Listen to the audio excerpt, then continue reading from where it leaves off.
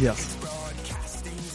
Welcome to the Completely Unnecessary Podcast. I'm not sure I'll keep that burp in. For Tuesday, July 19th, 2022, the pre-Comic-Con edition.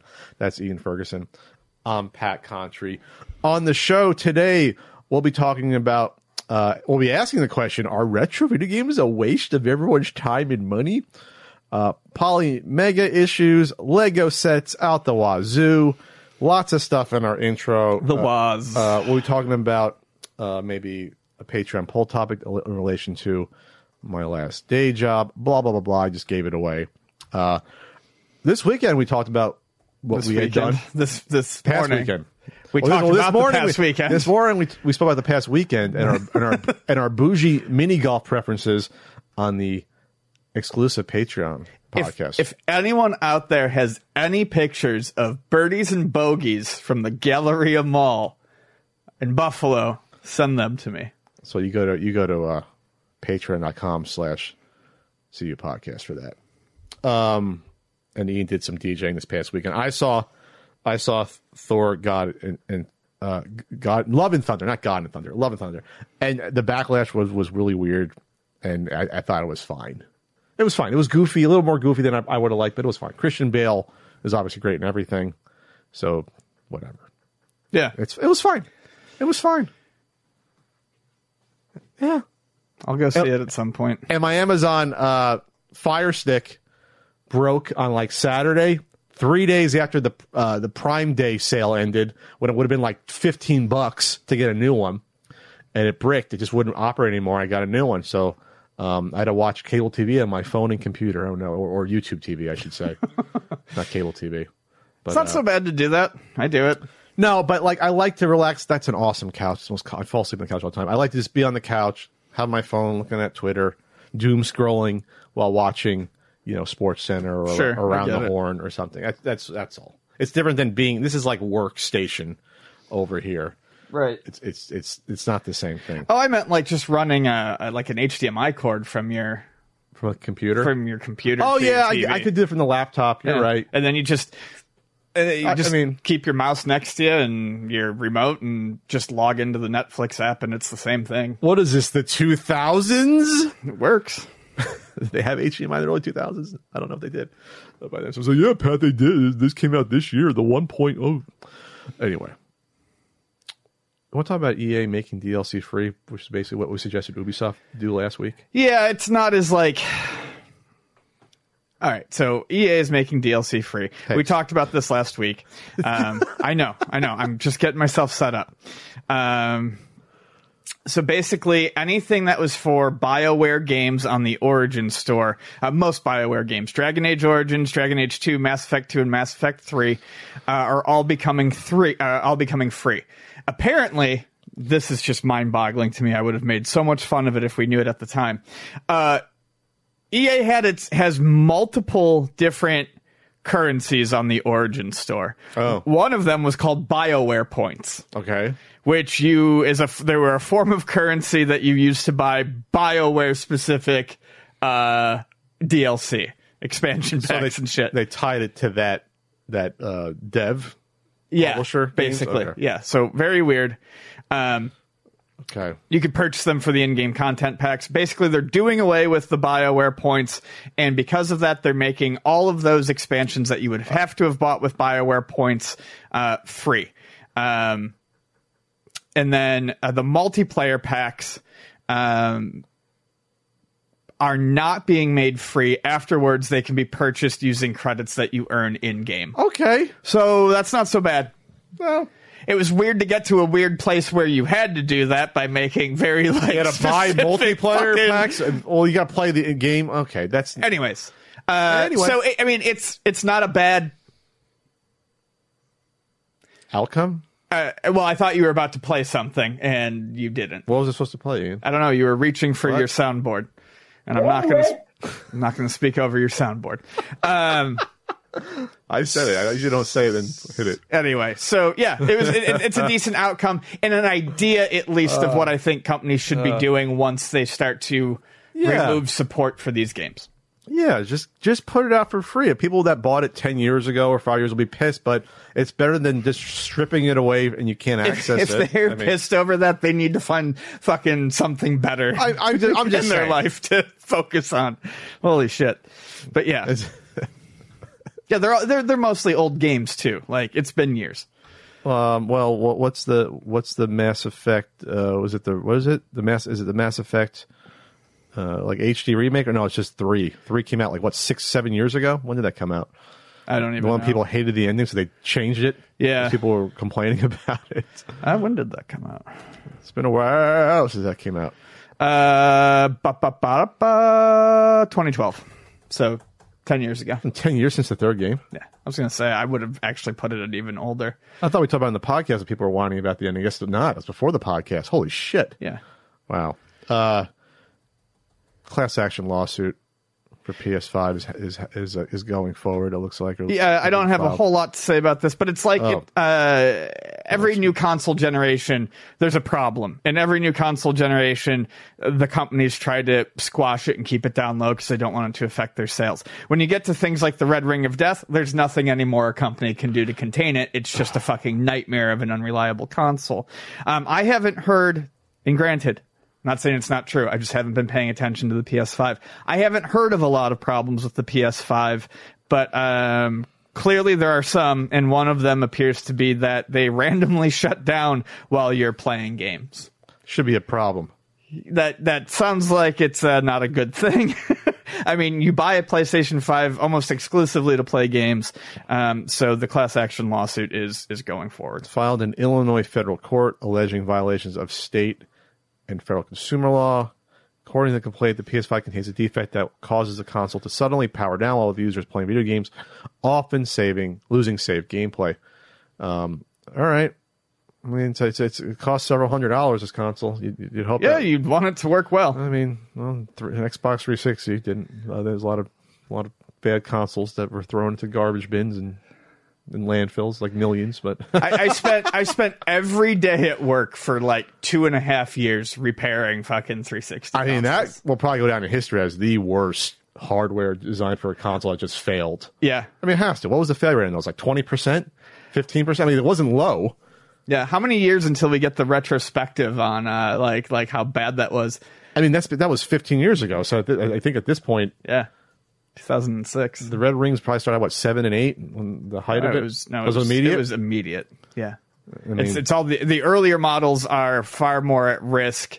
The later original models are less at risk, but still very, very unreliable. It wasn't until they released the remodel, the Slim, that the 360 became a reliable console. We still got them in for repairs, but at no larger of a rate than like PS3s and other stuff. Sure. I remember when I found mine. Remember I told you I found the Modern Warfare 2 bundle at the swap meet for like $20. And I said, Ian, I think I called you time. What are the odds? I said, Ian, what does this cost? I said, okay, it'll cost you this past $60 or whatever to get it. I was like, okay, then even still, it's still worth it. It worked though. Like it was right. It was amazing. Sure. I still have it. I mean, it was not a Red Ring number. You'd assume at the swap meet they were. You ones would that didn't assume work. any loose, Yes. untested 360 console is red ringed. Yeah. And that was like 2009 or late 2000, early 2010. It was still a new console. It wasn't. You know what I mean? It was still in. The Xbox One hadn't come out yet, so it was like shocking. Anyway, Ian, we have a small update. Update From the man Robert Stack. GameStop, NFT marketplace. There were pirated games on there via NFTs for a while. That if you bought the NFT, you got access to games. I think they were removed from there, but there was tweets about it. There's a game called Galactic Wars that was on there. Pico 8 games were being sold by someone. Let's see. Volcano Byte said, "Hey, GameStop NFT, why do you allow this NFTs to be sold on your site? Who has given this user permission to sell these Pico 8 games as their own? Are you crazy, or you have no respect for anyone?" And I didn't see any articles about this. When I clicked on it, it was gone. Yeah, it looks like it's gone but it now. looked like if there's no oversight of who's uploading these NFTs on even GameStop site, we're talking copyright infringement, trademark infringement can be happening. Right. Are you shocked by this? No. Are we shocked by this? No, we're not. And this happened Anyway. within like 3 days of the shop being open. 3-4 days. Yeah. This happened. It's going to be a nightmare. I cannot wait until the financials come out about how poorly this is doing for GameStop. About what the sales actually are. Yeah.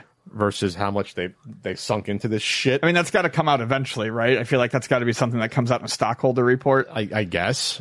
I guess. The person that uploaded it had a response.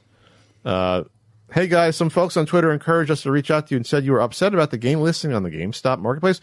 And they said, your game has the unlicensed license on it for commercial use, so what's the issue here? And it's like, no, dude, that's not how it works. Yeah. You can't just sell something that's not your own. Right. And then pair it to a fucking NFT. It's ridiculous. Fucking idiots. Yeah, so that's all. There wasn't like an article about it, I don't think.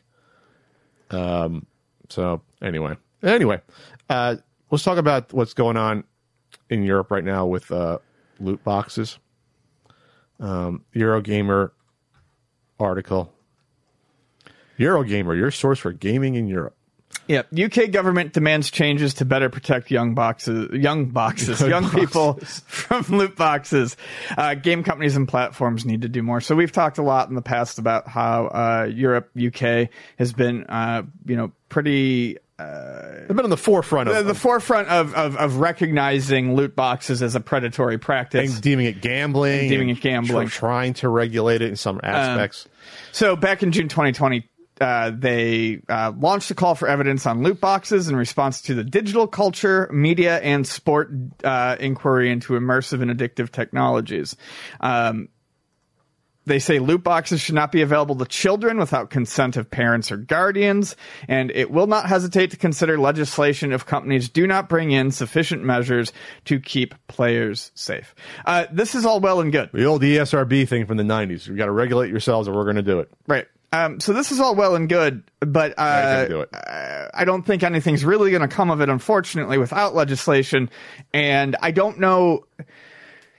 Technically, they shouldn't be available to children already without the consent of parents and guardians, because children under the age of 18 don't hold purse strings.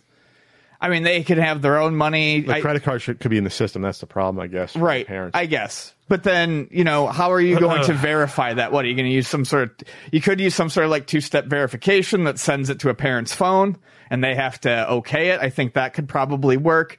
But I don't think the video game industry is really going to get a fire under their ass until legislation comes in. Why would EA do something that's going to make them less money voluntarily? Right. Well, even if it's like 10%, 15%, why would they do that? You're talking about the ESRB, tens or hundreds of millions of dollars. Yeah, the ESRB and game ratings probably impacted sales a little bit at first, but it wasn't cutting directly into the revenue stream. This actively loses companies millions directly. And sometimes billions of dollars. Yeah. So I think it's going to be a lot harder to get modern video game companies to say, yeah, okay, we'll regulate ourselves. Sure. You can regulate your spending at ultimatenintendo.com for sure. You sure can. You can spend a little or a lot on RBI baseball stickers, certain NES and Super Nintendo guidebooks. The CU Podcast and Alpen is back in stock. Get it. There it is. Oh, Ian's yawning a lot. Woo! Woo! Yeah, that felt good, Ian. New medicine makes me very sleepy. That's okay. why I'm drinking 2 Diet Cokes. I apologize. Pixel Pet, Hairpin, and more at ultimatenintendo.com. I'll be on Cameo. No, I'm not. I'm always on Cameo, but no one does it. Cameo.com/petcontry. I get a Cameo once every 3 weeks at this point. That's okay. I'll be on Twitch Wednesday, twitch.tv/ContraCode for all your 80s, 70s, 60s, and 90s commercials needs. Yeah. It's fun. It's a good time. Ian thinks it's fun once every 7 months when he's there. He thinks it's a good time. We actually have a chat command, exclamation point Ian, and it'll say whether or not you're in the server. Did you not know that? No, I didn't. That's pretty fun. So it'll say Ian is not in the chat. Then when you do show up, The best mod, Audrey has to change it real quick to say Ian is in the chat. You did not know that. You didn't notice that last time you were there? No, I did not. Were you there for the 100th? You were there for the 100th. Yeah, briefly. That was like 10 weeks ago at this point. That's fun. And we're going to be at the Long Island. We are. That's Retro coming up Gaming real Expo soon. in a month. Is it a month? It's a month. It's, it feels like it's mid-August. perpetually 2 weeks away. So Really? That's how it feels Well, to me. it feels like I was just at a convention a week ago, and it felt like it was 3 weeks. And I was at another one before, and I thought that was 3 months ago. My sense of time is all screwed up lately from being out of town for the work thing. And at Comic-Con this weekend. We're going to be at Comic-Con probably. Yeah, the Long Island Retro Gaming Expo is August 12th to 14th. That's 4 weeks, I believe, from... Is that 4 weeks from a couple of days ago, or is it 4 weeks from this weekend? It's coming up. That's all you got to know. We'll be there with bells on, with my paisan, my New York, New Jersey brethren, and I will treat a couple people to pizza, including Ian if he's nice to me. 3.5 weeks. So it's 3 weeks from this weekend? 3 weeks from this weekend. Holy. 29th, week of the 29th, week of the 5th, and then the convention. Oh, my God.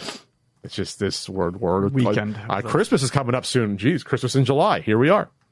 And then I'm doing something special. You demanded it. The compilation. It's going to be 3 parts of the Tommy voice messages. 3 parts. I'm going to premiere the first one this Saturday or Sunday. They'll follow me on Twitter, but I'll premiere it. It'll be fun, and I'll do them like once a week, and we'll get them out there. It's what you demanded. You demanded it. And there might be a reveal of who actually voiced them by request. I think it's and fun. I'll say it right now. There's a few people who were so certain they know who exactly it is, and it's not. People like in the anti or critical Amico community are like, oh yeah, we know. Well, in the anti Amico and pro Amico community, there are people who swear it's one person, and it's not. But I love the conviction with which they're wrong. Besides me and Ian and the person that has done it, there might be 2 other people on the planet that knew. Maybe. And that's just because they might have shared a Sunday with the person at Friendly's a few weeks ago. And that's it. Like, right. No one fucking knew. And I just love how arrogant, how people think, they know about these things or the inner workings of things, and they know absolutely nothing. Right. I'm just going to rub your nose in the fucking dirt about that as much as I can. I think it's hysterical. We have a short, because we can't make it a full topic, scumbag seller of the week intro version. So there's a seller. This is coming from Captain Bregal on Twitter. There's an eBay seller in the UK that has been printing counterfeit game soundtracks. They're selling for 30 to 50 USD, and then sellers in Japan are buying them and flipping them for 200 to 300 USD. Oh God! And one of the ones they're doing is a Banjo-Kazooie CD soundtrack. If you look at the cover, the back, you can find spots that easily look different. So, like, if you look at the official versus counterfeit cover, if you look at the O's on Banjo-Kazooie, they're totally different than the O's on the counterfeit. They have like a shine to them on the first one, and on the inside, on the second one, the interiors are like way more muted. The printing, the color on the discs is off by a pretty decent amount of. It's a pretty decent shade difference, and then the inner rings look different. Honestly, these are the same sorts of things you look for when you buy a Sapphire or something. Always look at the inner rings. Always look at the paint color on the printing on the CD. And there's always going to be some sort of weird difference. Yeah, it's very difficult to do a full counterfeit of one of these things. You need of a CD, it's very hard. You need basically the same expensive, probably replication sort of setup and things like that. So anyway, I'm confused here. Are they in cahoots, or are the people in Japan not realizing they're counterfeit? Well, I have a feeling to me it sounds like kind of like laundering to almost give a facade of legitimacy. I don't know. This is like an international crime if they're in cahoots with each other. Yeah, so I don't know exactly, but I'm thinking they sell them for that much, and then I really have no idea. We don't have the eBay listing on here. Oh, we do. It's there. It is. It's down below. They ended the listing. The seller is it's the original listing. Who's the seller on here? The Culture O_7. That's it. The last one sold for $25. Oh, and the disc art uses the wrong font entirely, so you should be able to check that. Oh, you're not going to like this. If you look at what else they're selling, they're selling original soundtrack from The Thing. Fuck them. Oh, Morricone did the score for that? Yes. Really? Yes. Oh, wow. You need to watch that fucking movie. Watch it! Hi, I'm Daniel, founder of Pretty Litter. Cats and cat owners deserve better than any old-fashioned litter. That's why I teamed up with scientists and veterinarians to create Pretty Litter. Its innovative crystal formula has superior odor control and weighs up to 80% less than clay litter. Pretty Litter even monitors health by changing colors to help detect early signs of potential illness. It's the world's smartest kitty litter. Go to prettylitter.com and use code SPOTIFY for 20% off your first order and a free cat toy. Terms and conditions apply. See site for details. Watch it! I watched more of that than you watched Big Trouble in Little China before I told you to watch it. I've seen a few scenes of The Thing. Yeah, we'll watch the whole thing. I've seen that X-Files episode that ripped it off. I know what's up. Big Trouble in Little China. You ever see that X-Files episode? That's episodes. fucking awesome. It's really good. It's a little different, but it's not the setting, but the setting is very similar. Really, really good. I'm telling you, those first 2-3 seasons of X-Files are banger after banger. I brought that up before. Oh yeah, no, they're fantastic. Yeah, that was great. What else is going on here? Nintendo acquired an animation studio. Oh, did they? Mm-hmm. So this is interesting news, and this is why. Nintendo has been trying to get their Mario picture made. Mm-hmm. I wonder either if there's been trouble with that, or they now realize, hey, we can save a shitload of money if we just have our own animation studio and just do this ourselves. Well, someone I know said that they saw a first cut. They were shown the first cut of it. Of the Mario movie? Yes. Oh, okay. And that was months ago. So I also wonder, and it's a person that I absolutely trust to have actually said that and seen it. Unless they misspoke and they meant they saw a trailer, but they said they saw an early cut of the movie. And with that being the case, with voice acting, I'm assuming so. Yes. Okay. But with the amount of silence, no trailer, really no nothing. The movie getting delayed. The movie was delayed, I believe, after this person told me they saw the first cut of it. So I'm really kind of curious what the state of that movie is in. I'm still perplexed on the casting and how they went off the rails on the voices and they didn't go for something closer to what people expected from the games. I'm not saying you have to have the same voice actors. You didn't need necessarily to bring Charles Martinet, but to go off and just do voices that don't match what the characters are, I just think it's nuts. Maybe that's what it is, but maybe they've realized we can or should do more. So that's what I mean. I'm not saying it's negative news, this, or positive. I don't know what it is, but this is the actual news here from comingsoon.net. They purchased the animation studio behind Pikmin shorts, which I was not aware of those.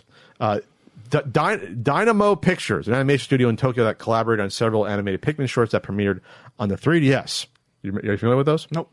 Renamed Nintendo Pictures, the studio will continue to work on the development of visual content utilizing Nintendo IP, according to the press release. Nintendo has decided to acquire 100% of the outstanding shares, excluding treasury shares, of Dynamo Pictures and make it a wholly owned subsidiary to strengthen the planning and production structure of visual content in the Nintendo group. We'll see how this goes. I remember when Square did the same thing and then put out that Final Fantasy movie and did absolutely nothing with their studio afterwards. The Final Fantasy movie I saw in 2001 to see the Spider-Man trailer, or one after that? There was only one. Just that crappy one? Oh, well, there's Final Fantasy Advent Children, but I don't think that ever got a full wide release. The Spirits Within movie got a full wide release. I still can't believe I saw that just for the Spider-Man trailer. Or teaser, I should say. So this is what I'm going to say about Nintendo. They usually don't make moves like this unless they have a plan, in my opinion. So I'm not saying we're going to see a bunch of animated shows coming out, but as Frank would say, it's not nothing. We're not going to see nothing happening from this. I don't know why there has not been more like animated series regularly. There's always. I mean, Pokemon doesn't really count. You have all these Sonic every other year there's like Sonic series and things like that. Like, why couldn't there have been Mario series the past 30 years? Because I think, I don't think they're mostly silent characters in the games, and I've said this before. The character is not built in. The personality is not built in. They had them in the early cartoons. Right. I mean, for better or for worse. People love those cartoons. Yeah, they weren't bad, but I'm just saying, like, I just don't know. Nintendo worked so hard to sanitize and clean their games that I think it would be hard to, and that's why I think this movie is going to not be great. It's hard to just like, because everyone at this point has their own idea of what Mario or Link is like. Sure, but at some point you've got to say this is an interpretation. I mean, how many games in before Sonic got a voice? How many games was it before Sonic spoke? I think like one. One game? One or two. Well, he didn't have a voice in the Genesis. What? No, I'm talking about cartoons. No, I mean, how many Genesis and Dreamcast. So it was like several, like 8, 9 games. Yeah, but there was already. My point is, there was already multiple cartoon series that led up to that instructed what his voice was going to be like. So it was easy. It was an easy transition. So what are we going to do with Mario? Are we going to go back and make him like the cartoons from the 90s? I'm not saying you can't do it, but I'm saying it's clear to me that it's difficult. I think people got to get over the fact that it's a different medium, and it's going to be what it is. I mean, you're not going to like it. I mean, I hate. Sure, but people don't have to like it, and I think that's what's going to happen. But the Chris Pratt voice is not the way to go. I'm not saying that. I would like something more traditional. Back to there goes my 81 shirt on the chair over there. But okay, we'll see what happens. But they're going to do something. But you can do a Star Fox series easily. Do an adventure series. Sure, a Star Fox series would be easy. You can do a Zelda series. No, you refuse. No. You can do a Samus series. I think you could do Metroid. I think you could do. I think you could do Star Fox. I think they're going to do more than that, Ian. They're gonna. I'm not saying they're not. I'm saying it's going to be bad. It's good. Oh, okay. Is this Lego Bowser bad? Ian? No, this Lego Bowser is fucking incredible. So I'm looking forward to this. Is like the one thing I want to make sure I see this weekend at Comic-Con. Is it going to be at Comic-Con? You think? Yes, it already says. It says touching down at San Diego Comic-Con. It's your topic. I mean, you can't put a 14-foot, Bowser just 14 anywhere. feet. This thing is 14 feet. Shit. 663,900 Lego bricks inside of it. It'll be there from 7/21 to 7/24. It's mechanized. And it's massive. And I love Bowser Boy. Love him. So I got to see that and get my picture taken with it. You love King Koopa, huh? Yep. And then in addition, and also in video game related Lego news, just like they did the Lego NES a few years ago. Okay, I can't comment on that at all. I mean, you can. It's just one thing. Is it being used to promote other products or just doing it just to do it? I mean, obviously they had their line now. Oh, probably. I mean, that's what I would assume. They've got the whole Mario line, so it makes sense. They got Mario, they got Luigi, they got the play sets. Okay. And there looks like there is a smaller version of this Bowser that you can buy. Oh, there you go, Ian. That's what I want to dig deeper sometimes. Gonna be tough for me to. How much smaller is it? Like a foot? I don't know, but I'm gonna have to probably buy it. You're gonna have to probably buy it. Yeah, rainy day Legos. There's nothing I really want at Con this year, anyways.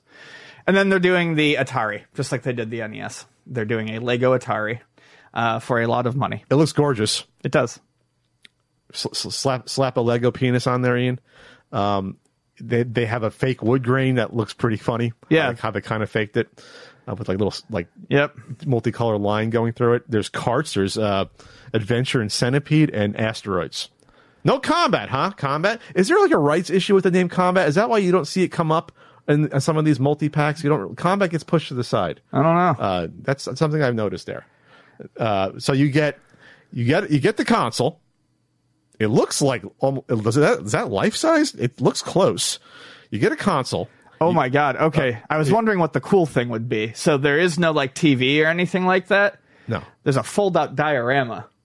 Oh. Scroll down. That's actually I saw that. That's awesome. You get like a late 70s, early 80s little living room setup. Yep. with the green carpet that's the color of the tile. Like there's a kitty cat. There's things on the wall. Oh, that's cool as hell. This looks life size.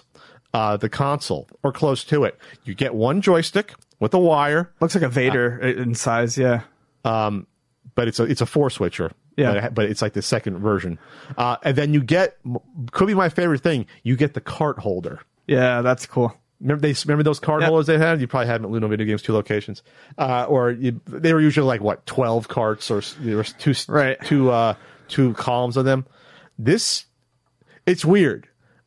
I actually like this on the surface better than the NES one because of the interchangeable carts, because the diorama is a cute little thing. I guess there's multiple dioramas. Because of that, and because of the cart holder, it's more kitschy. I don't know. The NES one's still cool. I'm not saying that, but the fact that you can make your own TV and do the little thing and you go through it, I get how that. I don't know. This seems a little bit more interesting to me, which is weird. I never thought I'd say that. No, I agree. Now that I see think this is actually kind of neater. Yeah, I guess they had to pump it up. It's $240, which is about the price at the NES one. The NES one you can buy for $230 brand new, so in the same ballpark. Almost 2,600 pieces. Almost. It's like they fell short. Should have did a couple more carts to get there. It'll be available August 1st. Obviously, we're celebrating the 50th anniversary. I'm kind of happy that we've had all this good news about Atari come out the past year and a half with the Recharge stuff late last year. You have the new set coming out from Digital Eclipse, right? Like, this is what we want. Not fucking Crypto or Hotel or the shitty VCS console. This is speaker hats. This is what we want to celebrate Atari. This is the only thing you can do. Is this? This is it for this. This might be it. Yeah, if you're gonna try to cash in on a nostalgia, cash in on the nostalgia. Like, don't. Like, I would consider, buying this. The hotel thing was just... The whole what? The hotel thing was just... Casino. Casino idea. Online crypto casino, too. It's nuts. It's nuts. We're going to talk about this Unity boss criticizing mobile developers. Yeah, this got people in an uproar over the past week, and for good reason. Unity, first of all, was purchased, I believe, by... They were either purchased by or they purchased basically a known malware company. So, yeah, you're, one of the most ingrained development, environments for game makers, Unity, now is 100% associated with a malware company. But in addition to that... you mean anti-malware or malware? No, malware. Oh, malware. Malware, okay. Yes. Known malware. What the fuck? I'm speaking correctly. I know I flub words, but yes, that doesn't make any sense. Unity boss and former EA exec John Riccitiello has also been under fire for comments about monetization and says that a very small portion of the gaming industry doesn't monetize their mobile games. And I think he was talking about developers in general. He also says they're also some of the biggest fucking idiots. And that's not gonna fucking fly with game developers. Some people maybe actually look at their games as, a complete thing and don't want to rip customers off and sell a full product. And to call the people who use your products every fucking day big fucking idiots because they don't cheat people out of money is gross. I mean, it's fucking disgusting. There's not a whole lot more to say about it. It's just dumb as fuck. Is this the guy behind the Need for Speed Gas app shit? That'd be funny. So, yeah. Fuck it. Because he worked at EA. I thought that, Sure. Funny. John says, I need the gas button to get money. He also says things like, I've seen great games fail because they tuned their compulsion loop to 2 minutes when it should have been an hour. Sometimes compulsion loop. Is that like surprise mechanics, asshole? Again, I hate corporate CEO talk, but when people talk like this, they no longer care about games. They care about squeezing every fucking penny from you. And they are not to be trusted. That's all I got to say about that. Speaking to PocketGamer.biz, Riccitiello said that the mobile games industry had changed and it was no longer the case that developers throw their game over the wall to the publicist and sales force with literally no interaction beforehand. That model is baked into the philosophy of a lot of art forms of medium, and it's one I am deeply respectful of. I know their dedication and care, but this industry divides people between those who still hold to that philosophy and those who massively embrace how to figure out what makes a successful product. Here's a problem. Is it John? Your idea of success is not someone else's idea of success. Right. That varies wildly based upon the size of the company or dev, and profit margin or what they're happy with. Some might be putting out a mobile app that makes $100,000 and they sell it for $3 and with no microtransactions, and that's it. They don't have to make $1 million. They don't have to have whales that spend $10,000 on your game. I'm not saying it's wrong to design a game like that. There's different models how you want to go, but you can't say it's wrong. That's a weird criticism. I don't understand. Like, what are you afraid that there'll be less compulsion cycles going forward in the industry? I mean, the only thing I can think of is the more people that do that, the worse off microtransaction games look. Sure. But I also think he was probably just talking off the cuff, and he's an asshole. Okay, no. So wait, so what's this thing? Go back to saying about the malware thing. So what happened with Unity? They merged with a malware company? Is that what you're saying? Yes, it's been all over the news. Was it what is this? Iron Source? Unity is merging with a company who made a malware installer. Is that what Iron Source did? Yes. If you don't know Iron Source, Unity's statement reads, they bring a proven record of helping creators focus on what creators do best, bringing great apps and user experiences to life while enabling business expansion in the app economy. Iron Source is also well known for another reason. It developed InstallCore, a wrapper for bundling software installations. If you've searched for a popular program and seen a link to a third-party site with a URL that ended in something like downloadb.net, or hdownload.net, it may have well been InstallCore. If you make the mistake of downloading it, basically it installs ourselves some bullshit. Was that their goal, though, or they put out this is an open source SDK that was then used from everyone? I mean, they didn't say, like, how we want to use this for malware. They just... It's a wrapper for bundling software installations. Okay. I mean, they haven't stopped people from doing it, and I mean, that's generally what wrappers for bundling software installations are for. Okay. It seems like, how did they grow from that? Then that was their first product. Then they grew after that. A lot of open to U.S. San Francisco. Okay. All right. I'm not looking into Iron Source. People out there in the comments can fight about it. I have no fucking clue. What people can fight about, though, is not getting their Polymega consoles. I thought we were saving this for next week. Oh, are we? Okay, then we're saving for next week. You were all excited about saving this for next week. Okay, Ian, I'm just saying. You'll be snappy. We'll just Control X and get rid of it there. I'm just saying. We'll just Control X. You were very excited about having a topic preloaded. I wouldn't know about excited about it. I just think it's nice. No, you were. I wasn't doing cartwheels in my living room. Pretty close. Pretty close. So we'll look into that a little bit more and come back to you. Yeah, we'll see what happens with Polymega. Some people are complaining. We'll see if there's more news. We'll see if they respond. This summer is showing welcoming signs of a more normal life ahead. Finally, you can get back to enjoying life's little pleasures, like smiling at your neighbor, seeing a movie, and going to the post office. Okay, some parts of normal life aren't so great, but with Stamps.com, you can skip trips to the post office and save on postage. Mail and ship anytime, anywhere, right from your computer. Send letters, ship packages, and pay less. A lot less with discounted rates from USPS and UPS. Stamps.com saves businesses thousands of hours and tons of money every year. I've used Stamps.com personally for over 10 years now, shipping out DVDs, T-shirts, stickers, pins, what have you. It's great. It's saving me time and money. Stamps.com brings the same U.S. Postal and UPS shipping services right to your computer. They make it easy for small businesses to mail and ship without needing to take a trip to the post office. Print official U.S. postage and shipping labels 24/7 without having to leave your desk or buy any fancy equipment. All you need is your computer and standard printer. Once your mail is ready, just schedule a pickup or drop it off. It's that simple. It's a no-brainer, Stamps.com. It's saving nearly 1 million small businesses owners like you and me time and money. They offer deals you can't get anywhere else, like up to 40% off USPS and up to 66% off UPS shipping rates. And with their Switch and Save feature, you can quickly compare carriers to find the best rates every time. Stop wasting time going to the post office and go to Stamps.com instead. There's no risk. With our promo code CU Podcast, you get a special offer that includes a 4-week trial, plus free postage and a digital scale. No long-term commitments or contracts. Just go to Stamps.com, click on the microphone at the top of the homepage, and type in CU Podcast. That's Stamps.com, promo code CU Podcast. Stamps.com, never go to the post office again. Retro video games are a waste of everyone's time and money. According to an article. According to a reader feature from Game Central in metro.co.uk. So a lot of people sent us this article to check out, and it clearly uses a very clickbaity title. And while I don't agree with everything in here, I think he's throwing out the baby with the bathwater a little too much.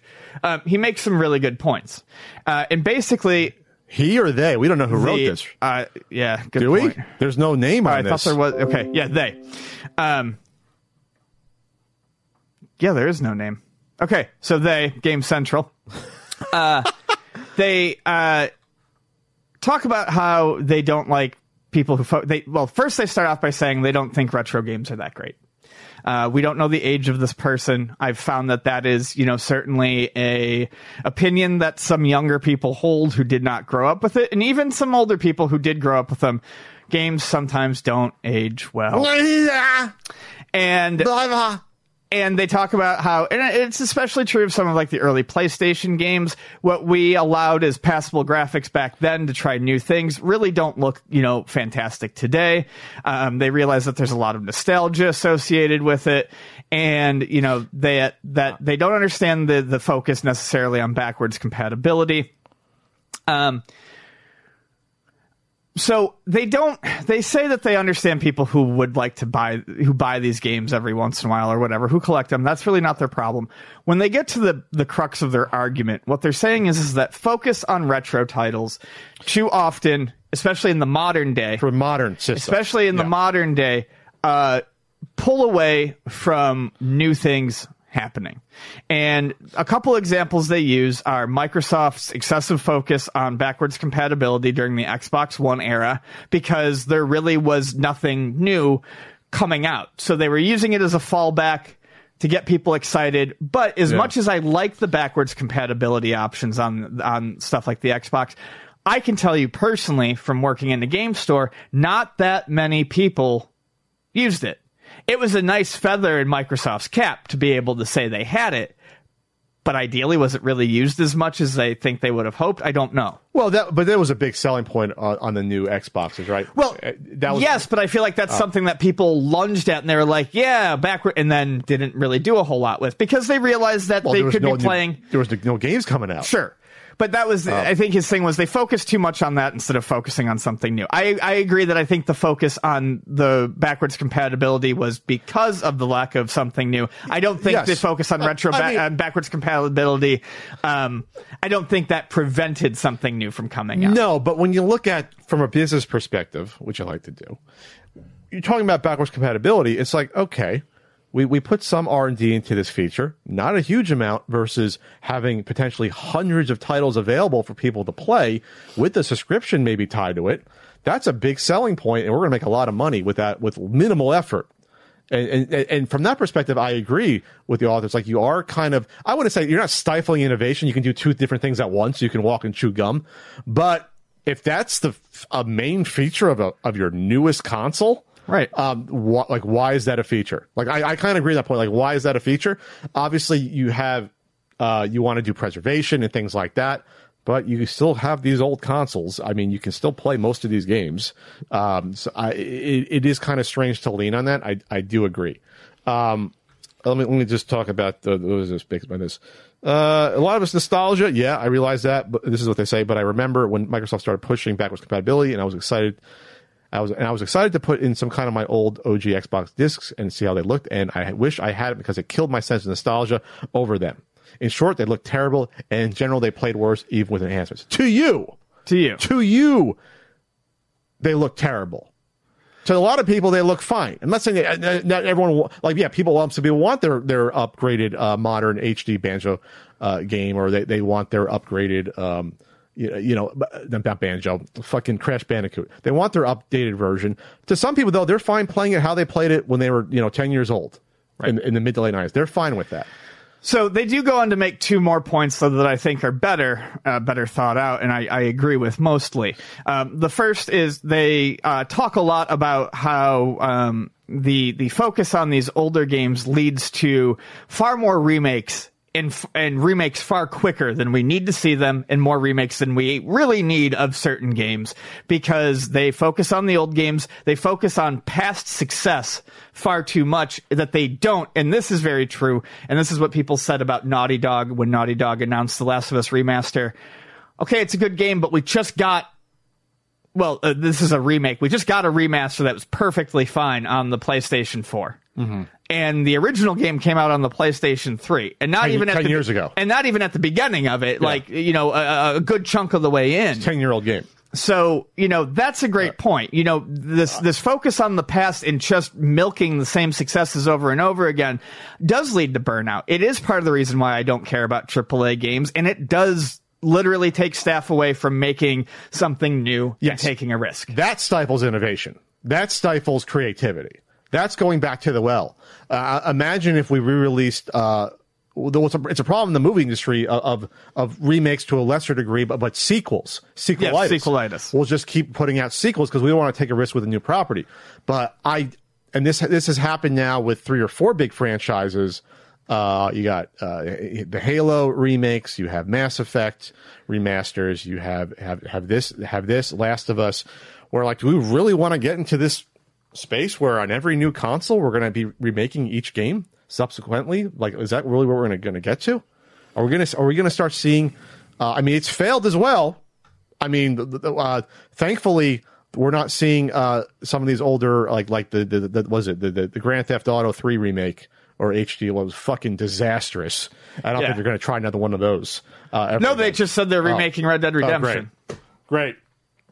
Yeah, man. Great. It's never going to stop, bud. Never, ever. What do I know? But yes, that does keep teams away. They're really going to remake Red Dead Redemption? I'm pretty sure that was announced like a week ago because everyone was like, "Oh, you did a great job." Is that game 10 years old?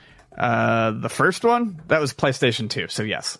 That game's older than 10 years. Well, Red Dead Revolver. I'm sorry, Red Dead Redemption, you're right. Yeah, Red Dead is the sequel, technically. It's like the Soul Calibur to the... No, you're right. You're right. It's 2010. It's 12 years, excuse me. But I don't know. Wow. Maybe I was wrong. What? Maybe What happened? I was wrong. They're not doing a remake? New remake leak likely false. Okay, good.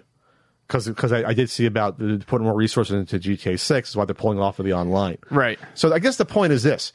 I don't think it's healthy for the industry to remake these games, like you said, because you're going to have all these people working on these remakes. And then why can't we have new games? Well, and people are going to get tired of it too. No expression, no creativity, no feeling like you're working on something new or groundbreaking. And diminishing returns on top. Yeah. You just said this would be the second Last of Us remake or remaster in 10 years? They did one on PS4, now they're doing the remake on PS5. Well, this is going to be up to the consumers to decide the fate. The consumers got to roundly say, no, this is unacceptable. I have 2 versions of this already. I don't want this 3rd version. Right. And that's it. And then they'll stop doing it. And it's all part of this race for photorealism, too, which I fucking hate. Yeah. I play video games to go to fantasy worlds. I don't play video games to, every once in a while, sure, there's games that benefit from it. But for the majority, I'd rather have stylized art and interesting takes. Yeah. You know what everyone's talking about today? Stray. Right, which I'm going to buy as soon as I get home. I just think it's funny, just as an aside, that I'd heard about this game, but now everyone's talking about this game this day. In 2017, they released a very short 30-second clip, and I've been waiting for it since. I just think it's funny because it's nice to see a game that isn't just a big shooter or zombie fucking game. No, absolutely. And everyone's talking about it, and it's not like this isn't a game worked on by 1,000 people, right? This is it's a double-A game. I think it's a pretty small team. Double-A at most, probably. Yeah. And everyone's talking about it, and it's an original game. Yep. Look at that. It's an original game. Yeah. It's getting good reviews. It's a cat game, so come on. Single player. Yes. As well. The developer doesn't even have a Wikipedia page, Blue 12 Studios. I was trying to look up the developer's history. They don't have a Wikipedia page. So. Nice. Small team from the south of France made up of cats and a handful of humans. There you go. This is what we want to see. Yes. Innovation. Untitled Goose Game. You want stuff like that takes risks, different art styles, different game types, and this is how you expand the art form, and this is what's better overall for the industry. Not remakes every 4 years. Go back and play the old one if you can. Go upscale it on your PC if you want. That's my opinion with that. Another small point that he makes that I do think is pretty decent is he talks about the Starfield trailer and how people finally saw some gameplay and people were let down that it looks like Skyrim. And Bethesda in particular has this habit of not doing a whole lot between. They found a successful formula and they keep churning it out. And he talks about how obsession with these old games, obsession with something like Skyrim, which got 50 gazillion ports, has led companies to just making a new Skyrim, but with a different skin, instead of progressing and working on a better system. The same thing happened with Final Fantasies in the middle years. They were good games, but people got sick of seeing the same battle system over and over again. People don't want to play the same system over and over again, and it's playing it too cautiously because people like the old stuff. I don't know. I'm less bullish on that point, just because once you establish a structure to your game and genre. I mean, what are you saying? They shouldn't have done Red Dead because it's basically GTA in the Wild West? I mean, like... No, but that looks... It looks different. The stories are different. There's different mechanics. I feel like with something like... You don't think Starfield's going to have somewhat different mechanics going to space and... I'm sure it does, like but I feel like with and I don't play Red Dead and GTA precisely because they are similar to each other, and I don't like open world games. Okay. And I think with something like Starfield, I think that's fine with... Elder Scrolls 6 or whatever one is coming. You keep it that way. But with a new series, I think it's lazy to just use the same mechanics. I don't know. At some point, the mechanics have to be similar to each other. You can say that about sports games. It's going to be the same mechanics, and you love the MLB games. The mechanics are going to be drastically different year to year, right? Well, I mean, I play some of them. I haven't played it in a long time. But you see my point, though. Is it going to be the same pitch? But it's the same series, which is what I said. If you're doing a different series, it should feel like a different game. But how much different can you do the mechanics of an open world game at this point between all of them? I mean, you get items, you have inventory, you talk to people. All right, then we'll just let everything stagnate forever. I'm just saying, like, what did you want them to do different in Breath of the Wild in terms, because that's similar. Breath of the Wild was very different than previous Zeldas. But you're saying... I mean, it's also different than most open world games. They all have their different feeling. What I'm saying is this looks like it's going to feel just like Skyrim. I think... Okay. All right. I mean... All right. I'm not saying that everything has to change wildly each time, but it would be nice if different series felt like different games. I mean, once you establish what works, I think it's kind of hard to reinvent the wheel with like a giant... Was it 6 games in that Elder Scrolls series? It's 6? They're doing the 6 or 7. I'm saying, again, you don't have to reinvent that. Starfield is not an Elder Scrolls game. Make it feel different. Okay, we'll see when it comes out. I think being in space and shooting up things and little space buggies. I'm going to get it, and I hope it's different. Okay. But, I mean, it looks like they're leaning on past successes. I mean, I said it before. It's my dream game. Sure. Because it didn't happen with Star Citizen. That never came fully developed. It's like a half-baked game still. That's my dream game. These are the games I'm afraid to play. I still have to play Red Dead appeals to me more than regular GTA. I love like the Wild West theme and being on horses, and it appeals to me more. But having trains and shit, I love that. Versus just fly around in a helicopter and crash into things. I mean, that's fun too. I'm not going to deny it. I love the GTA games, but all right. Anything else in this article here? It's a good. It's not that long of an article, which is nice. It's really clickbaity. And yeah, we kind of agree on some of the points. We disagree on others. Ian, we have a Patreon.com/CU podcast. You go, you look at what we have on offer, and you go, I like these guys. I can give them a little money. Give us a little money. I like these guys. I can give them money. I can give them a little money. Works the same at Chippendales. And then you can get the full video podcast. Weekly writing from Ian. You get weekly writing. You get bonus content. I need a bonus button. Hangouts. Once a month if you want. Which we did last week. And you get access to these poll questions. And now we have a tier we have the Enamel Pin Club. That's right. So you can get an enamel pin mailed to you in a tier, plus all the rewards before. A new tier. Check it out. And if you're on the higher tier than the Pin Club, you go in your Patreon, you fill in your address, and Pat will mail you one of the nice enamel pins right there. So let's run down the poll. You do the poll topic. You do it, Ian. So it is Just how bad was Pat's last day job? Jesus Christ, Ian. How long have we doing the podcast? You didn't know how to run this down. In second place, Ian. 19% for how is gaming on the NJ Boardwalk different in 2022. And then just how bad was Pat's last day job? 10-year anniversary, 81 percentage points. Aren't you curious, Ian? And this comes on the heels. I put out a video yesterday, Monday. I didn't think about it. I think I realized it last week, Ian, that I quit my day job, my awful healthcare market research job. I quit it 10 years ago. I think it was like the end of the first week, start of the second week in July. And I should have had, I think at one point I might have remembered it as an anniversary date. And it was weird because when I got to 5 years away, I thought it was a long time. 5 years away was before I moved here, but I was looking for a house. Now it's 10 years. 10 years sometimes feels quick, but then if you put it in like comparison to something else, you realize that it's a long time. Yeah. So the video I put out, check it out on my good old YouTube channel when you get a chance. 30 minutes of me rambling, one take, because I can do it. Talking about how my life has changed the past 10 years, what I've done, starting the podcast with Ian, the books, video game years, working with Retroware, going to conventions, yada, yada, yada. But I didn't get into the details of my job and why I quit and what I went through. Ian knows a little bit of it, but not everything. So you're curious about what I did and, my move and everything and how it sort of evolved? I mean, I've heard most of this stuff, but I'm sure they are very curious. Can you pretend, Ian, that you haven't asked? I've heard. Ian, you're breaking the fourth wall, Ian.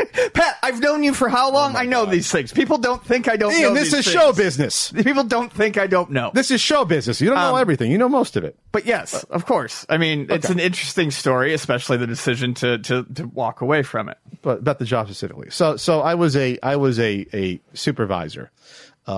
Supervisory Sam. So like the lowest you can be for like management, like the lowest you could be.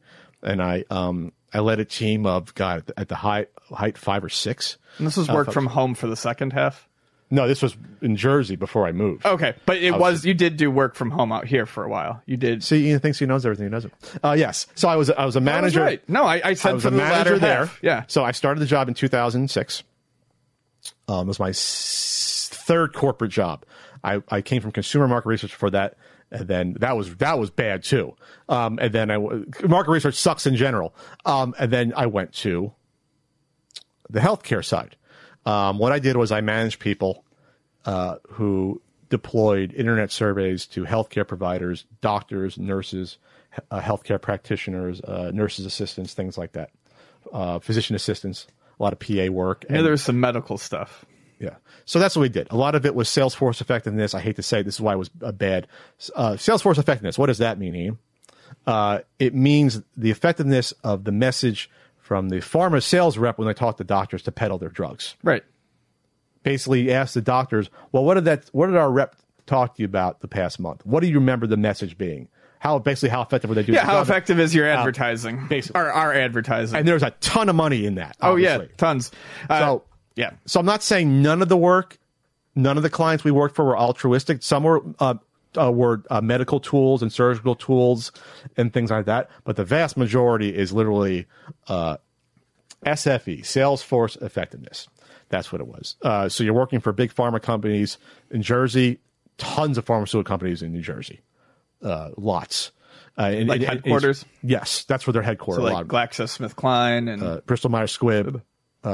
J&J, I think, is involved in some of it. I think there's like Merck. Merck is gigantic. They're all right. Jersey or like Eastern Pennsylvania. They're all headquartered there. And then even like the eye care ones like Vistacon and things like that. I think they're mostly over there for like contact lenses. So that's what I did. And I also project managed myself. So I basically did 2 jobs in one, really 1.5. So it started okay. It started where, I'm not being overworked to death. Yeah, I'll put in a 45-hour work every now and then. That's highly stressful, or like a 50.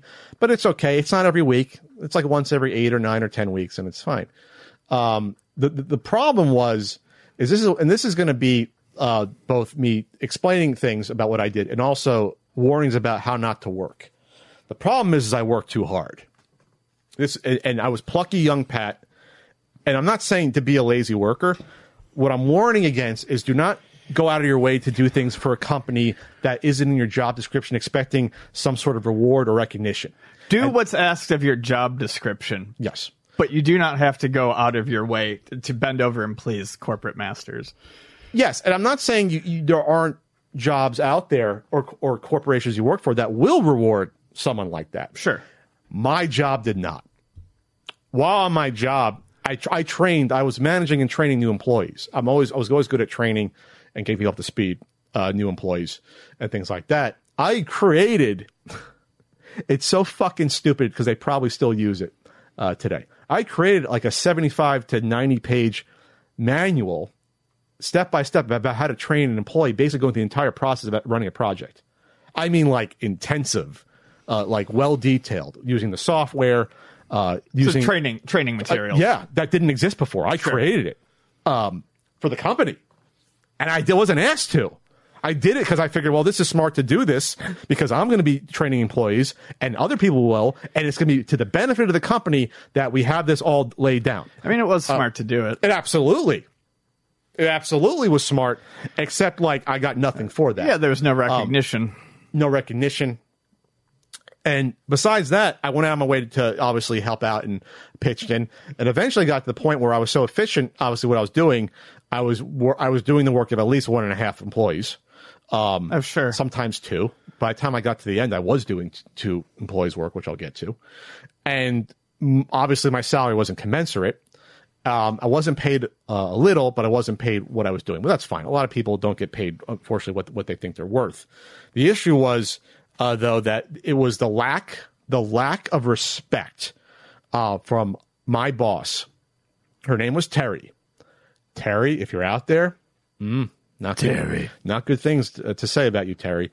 Terry was the perfect middle manager who had no idea what you did day to day, could not do any of the steps of the process of what you did, yet could try to tell you what to do. The worst type of manager is the person that has no idea what you do or how you do it. And that was Terry. So they just tell you how to do things, but they couldn't step in and do shit if they needed to. They would give you words of encouragement, or you need to do this, or this is our deadline. And it's like, you don't know what's on my plate. I ran on average between 5 and 8 projects at the same time. Sure. From front to back with that. And so it was one of those things where like you kind of knew about it, but it was the first time I experienced it that close up, where like my main boss, because my job before that, the bosses kind of knew what we were doing. She had no idea. The person that eventually became my boss, Chris, he knew what I did and eventually got into a kind of partial boss position. And it was great because Chris was fantastic. And I love Chris if you're out there. Probably the best boss I ever had. Very understanding, didn't push you too hard, but kept you accountable. The perfect boss, Chris. And Chris left the company, I believe, after I left as well. Places like that don't hold on to good employees. They can't, unfortunately, because when you have a toxic culture, the toxic culture pushes those people away. Where it's just like you can't ever pay those people what they're worth either. Not just that, but it goes sort of you butt heads against the people that are there to pick up a paycheck that don't know what the fuck they're doing. Yeah. Like Terry, and Terry was a chain smoker. Terry, she would take smoke breaks. I'm serious because I was in a managerial position in Jersey. I'll never forget this, Terry. Fuck you for this. This was demeaning, and this is a power play, and there was no reason to do this. We had a lot of empty offices, window offices. I had the coveted corner cubicle because no one behind me. The fucking air duct right above me that blew on me constantly, and I got sick from it. I don't think I ever told you that. I was like constantly sniffling. I would have loved that, but that's not getting for you. Microbes and bacteria and viruses on you. And I complained about it, and until they finally, I had to instead of them doing something like redirecting it, I had to get a fucking piece of cardboard, stick it above me to redirect the air. I just remembered that. I had to literally do that because it was coming around right on my head. Anyway, Jesus. Terry's office was to my left. She had the corner office. I had the corner cube. You want to say that? But I was in a managerial position. I held meetings, and there was always offices available. There was like 6 to 8 offices from between our 2 offices where you'd have people visit from North Jersey. And I asked Terry, I'd go working there sometimes. I said, Terry, can I have a permanent office here? Like, I think it makes sense. It would be nice. They're not being used. That's right. They weren't being used. Fucking used. And she refused. Total power play dick move. That at that point, I'm like, yeah, no, she's that sort of person. So I would just start going in the office and using. I was just use it. And someone says something because it's private. It's nice. You can close the door. And so it was bad. And then there was the sexual harassment that happened. It mildly happened I told you it happened a little bit at Suncoast Motion Picture Company. Yeah. It definitely happened here. And again, sexual harassment isn't always about someone being attracted to someone. It's about power. Oh, it absolutely is. The same way with sexual assault. A lot of times it's just power play. It has nothing to do with like the sexual proclivities, things like that. It's almost 100%. It's just like they say, rape is not about sex. Sexual harassment is oftentimes not about sex either. Mm-hmm. They're both power moves to make the other person feel scared and diminished. Yes. So this is again, I'm still in Jersey. In my corner office, I should have went to HR, but it was like, well, this isn't too bad. I knew it was inappropriate. I should have went because it happened more than once. Where always got to report to HR. Yeah, who knows if they would have been retaliatory? But the way I thought at the time, when I was in my late 20s, though, I was a lot more unbalanced and unhinged. I would have got a lawyer. Lots of people don't go to HR specifically because they think it's going to be retaliatory. So I got the old come up behind me and start massaging me thing start to happen to me. So how's it going? How we doing here? Is this Terry? This is Terry still. And I don't think she was attracted to me. So I was like, that was weird. And I was just like, this is weird. I was working a little later, but it happened more than once. And it was weird. And it was totally a power play thing. Sure. And it was disgusting. Yeah. And that happened to me. And it's not something That's awful. I don't feel like, I was saying I wasn't like totally violating it, but obviously it wasn't right. And then I don't know if she did it to someone else. So it was weird. So basically, I worked there for a few years and I wanted to move out here. We know the story. And so I took a title demotion, but then they kept my same salary, which was a net positive for moving to a better location. Yeah. But cost of living is a little bit higher in San Diego than Jersey. Jersey's not cheap, but it's, San Diego's higher. So California in general. Yeah, San Diego's top 10 in the U.S., usually like 9 or 10. Might have to be higher now, who knows. So moved out. So instead of to justify them giving me the same salary but not managing, they threw more work at me projects. I was already doing a full project manager's job load on top of the managerial responsibility. I was then quickly doing the work between 1.5 and 2 people and doing it efficiently. And that's the problem. Again, when you work at most jobs, when you're efficient and good at your job, you're rewarded with more work, not more money, not a better position. They throw more work at you to see what your breaking point is, even though the other people are doing less work than you and have the same position or a similar position. I was doing more work than all the other project managers. I knew it. But I was sort of like, well, I'm working from home, whatever. Problem is my health took a turn for the worse. Ian saw it. Your expression, I looked gray. Yes, you looked gray. I was just totally burnt out. I took a vacation every now and then, but not what I should. I was not using. I got 3 weeks paid vacation. I never took 3 weeks. I took like 7 days a year, but I banked them. I almost never took sick days. I should have took sick days since those were separate and not bankable. I should have took more. I should have took a sick day every other fucking week or month. I think I got 10 a year for sick days. I should have took those. Use your personal days. You use your sick days. Sick days, yeah, because those are unpaid. Yep. I mean those will count against you. Like the paid ones, right? Because they don't bank. Yeah, they don't bank. So it went along, and then the issue was, which happens with other companies sometimes, where it didn't start like this, where someone left the company, whether they got a better position elsewhere or they quit or were fired, they stopped replacing people. Yeah. So a team of 7 or 8 or 9 people that I start with now is a team of 5 or 6. And that's how you know it's a gross, bad corporation to work for, because they see that people leave, they see that everyone else can struggle and get it done, and they look at their bottom line and they go, well, we're making more money now, so why would we do that? Yeah, Pat's doing 5 or 6 projects now. He can do 8 instead of 6 at the same time. That's how they think. unfortunately. So that became bad. Dealing with the employees, dealing with co-workers. I was very good at playing the game, but I hated it. It ate away at my soul. Putting on the happy face of people that could be like trying to undercut you the next day, or speaking behind your back, or try to get you into trouble for a project thing that wasn't your fault at all. That was something you had to live with, because you had to work with the salespeople, and the salespeople don't give a shit about you for the most part. Some are good, but most of us want the bottom line. They want their commission. They want a deadline that the client says they want to stick to it. They don't even care what it takes to get there, if that makes sense. Yeah. And I worked hand in hand with salespeople all the time that interface with our huge clients. So,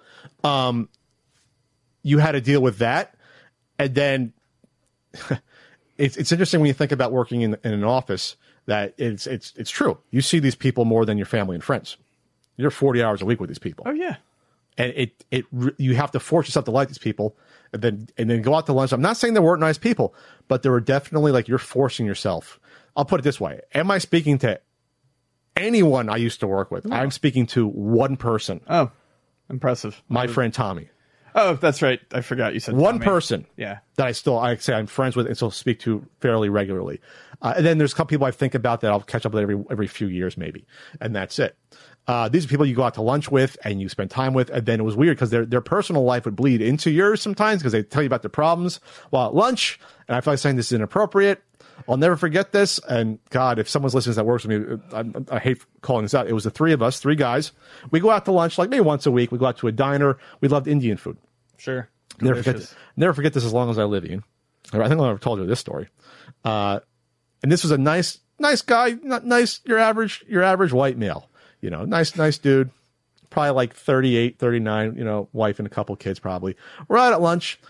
And it was me, the second person, who was probably in his like mid to late 40s with a family, and me, I'm 27, all of a sudden, the guy goes, so does your wife and girlfriends do they do that oral sex thing? And me and the second guy look at us like, yeah, that happens when you're with someone. Why do you ask? Yeah, my wife doesn't like doing that. She says it's against God's will, so we don't do that. And do you think that's not normal? And we're looking at you like, what the fuck did we just? I just want to eat my chicken tandoori. Right. Like, what the hell is this? I don't want to talk about. I don't want to talk about this at lunch. And so it was interesting to have to deal with stuff like that and try to be friendly with people that, like, you have no choice. You can't put up total walls because you're with these people and you have to work with them. Yeah. You have to work with these people. But it just ate away at my soul. It just ate away at the soul. I wear my heart in my sleeve a lot of times, but so you had to do a lot of acting. You had to pretend to like all these people that you couldn't fucking stand. Of course. Again, not everyone. There's like a handful of people at each office that I adored and liked. Christina at the one office, I still like you. I'll probably reach out. I might have your number still and talk to you. But it was bad. Then there's the other thing that happened that was this interesting aside, that there was a contingency that thought I was gay, and this is why. I was deathly afraid of being accused of sexual harassment, so far that I not only never like hit on a woman, I never even got to that point where I was totally neutral, like sort of like asexual, you could say, in the office, which is not healthy, by the way. You got to have some. We're humans. We have to have some leeway here. But there was a woman from the other office that was attractive, and we did go out for like drinks as a group, that asked around if I was gay because I never hit on her. And I'm like, well, that's interesting. That's weird. and then I will throw you under the bus, Chris. The Chris that I did like, who was gay, by the way. He wasn't sure if I was gay. So he called my friend Tommy, who is gay. And Tommy knew I wasn't gay. And he said, hey, Tommy, yeah, just wondering, is Pat gay? And Tommy had the best response. Said, I don't know, Chris. Let me get out my gay phone book and look him up to see. And so he kept it a total mystery, even though he knew. So it was just a fun thing. It probably didn't help that I also wear, probably out of fashion, I wore like really those tight, stretchy shirts. And I did like baking brownies for all the women in the office. I did cook and bring in cakes and brownies. I'm not saying you're heterosexual, you don't do that, but probably in that office environment, probably I was the only guy doing that. I like to cook, and I didn't want to eat all the brownies myself, Ian. That's all. Good brownies. So you're saying, what was the breaking point? Do you remember what the breaking point was when I told you I got to get out? Do you remember the fall of 2011, what happened to me? Yes, vaguely. You remember? Tell me. Okay. I had my surgeries done. Yeah. So I had 3 touch-up surgeries done at the same time. This was all at the same time. Who does 3 surgeries at once? A fucking crazy person does. A person who's trying to do way too fucking much. A person that cares way too much about the company. And this is another warning. Never be loyal to a company. You can be loyal to people you work with, to individuals, not to a company. And Correct. And at that point, they were too intertwined with me. So I said, I'll have 3 surgeries at once because I'll be out less time. And that'll be good for the rest. The team was already hurting. We were down employees that weren't rehired to help. So I had a surgery on my finger because I broke it in college. They had to clean up some crap in there. It's still not 100%. My toe that was broken since I was a child, I had issues with. And the worst one was my knee. They had to clean up all the shit in my knee from my ACL surgery. Yeah, I remember that. I remember you said that was really, really bad. I'd be able to run, but it'd be inflamed. Right. So I had 3 surgeries at once done by the doctor. And I scheduled only a week off for that. Only a week. I definitely recall that. Because I'm fucking crazy. And then I remember I was in so much pain still. After the week, I had to say, I can't come back this week. Yeah, I need a second week. And I'd never taken sick days, like 1 sick day or 2. I never took off multiple days. Never did that. Never. The other manager in my position at the other office, because we share jobs between offices, I found out she started talking trash about me. Yeah. Joanne, fuck you. Joanne. You old bag. Fuck you, Joanne. I was always nice to you. And then this is what I got for it. She thought I was faking. She thought I was milking 3 surgeries. How dare I be out for 2 weeks for 10 business days? How dare I, doing 3 surgeries at once? Once that got back to me from reliable sources, she said this on a fucking call. Yeah. She said this on a meeting call. She said this. Once this got back to me, it was the beginning of the end. It should have hit me sooner. I went to HR. I said, that does not play. I heard her say this stuff. And so that was the beginning of the fucking end. I said, I need to get out. This is the way I'm being treated, not just by the company, but by my fellow workers who I'm trying to look out for. This is the fucking end of the line. And you said she was a manager? She was in the same position I had before I moved, and they gave me that title demotion. Okay, gotcha. And so I'd worked with her, and we basically managed different teams, different locations. Got it. And so at that point, I'm like, fuck this place. And I don't think anything was done about when that happened. So fast forward to the next May. Yeah, unfortunately, being an asshole is not actionable. But that's a shitty thing to say about someone's surgery. It's absolutely shitty to say. I'm just saying, like, there's... You think I'm fucking faking no, it's awful. Milking injuries? Holy shit. Anyway, so the next May, I decide I was at my breaking point. Ian saw my bad health. I wasn't taking lunch breaks. I was working crunchy. Like I said on the video I came out with, it's not just the fact that, hey, you might do a 45-hour work week. There's stressful hours. Right. There's a difference between a 40-hour work week and a stressful 40-hour week work. High tension. If you fuck up, it's your ass. Client-driven stuff, awful. I finally went to HR. I called them up. I said, I'm miserable. I was honest. I said, I'm not sugarcoating. I said, I'm miserable. I don't feel respected. I'm overworked.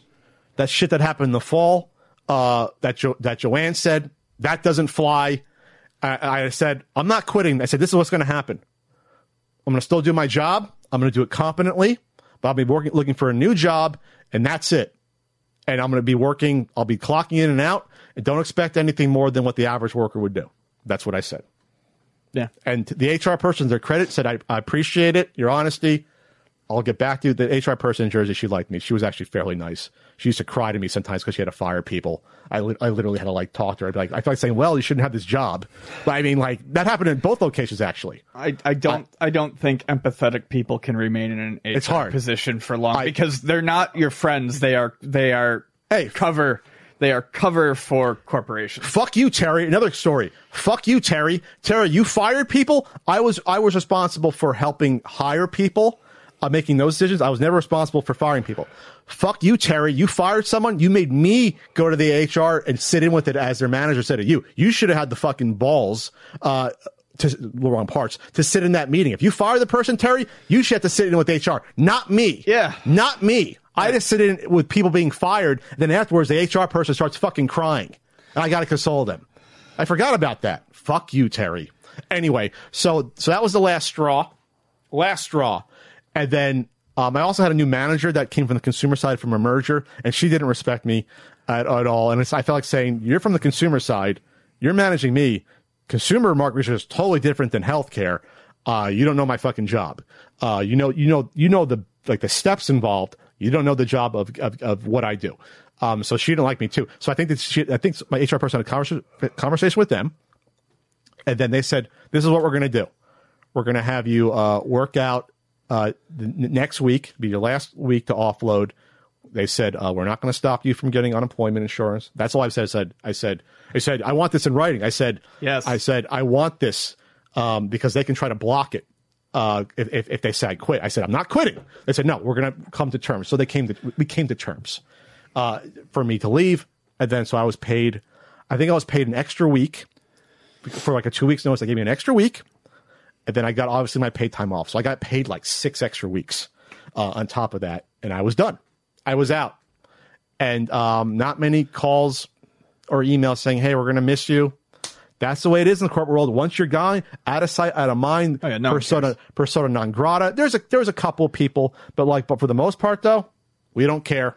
You're gone. And it's weird how that infects the corporate world, where like you lose your humanity to the point where like you can just block someone like that. But it's like you're gone. It's like cutting off a member of your family. You don't matter anymore. You literally don't matter. Yeah, you're done.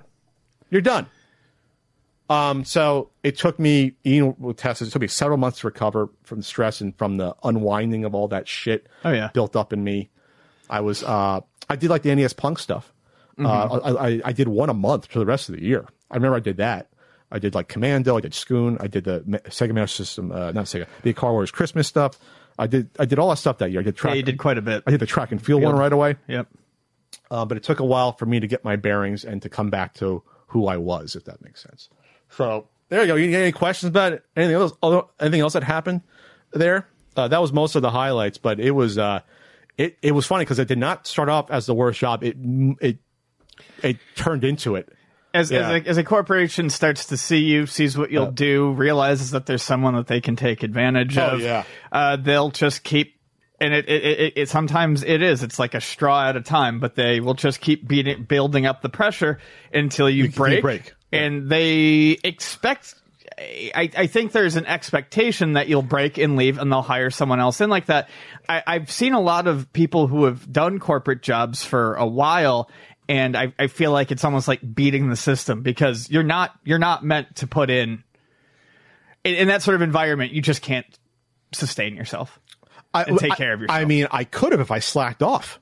Well, sure. If I honestly worked what I thought the average worker should be doing, but then they would have put me up. They would have said, well, you perform better for it. We're going to do performance reviews. I could have milked that out and not be scared. That probably would have been the way to go. Honestly, I would have said, I'm going to work on what the average person works on, and that's it. Well, and personally for me, I can't take it easy. Like that stress of not getting, so many people are like, whatever, it's work. But like for me, that stress of not getting something done will always keep you working harder for certain people. But that's bad. Yes, it is. Because it's unhealthy. And then if you're, like I said, you're not getting compensated for it. And I didn't get even raises the past few years. So that stopped too. I think it stopped across the company, but like it was nuts. This was what would have happened if I did the average amount of work. They would have put me on performance plans. I would have said, "Oh yeah, I'll do better," and I think it would have been status quo for a while, right? Until they got sick of me. just because they would have spited themselves. Sure. Companies will spite themselves.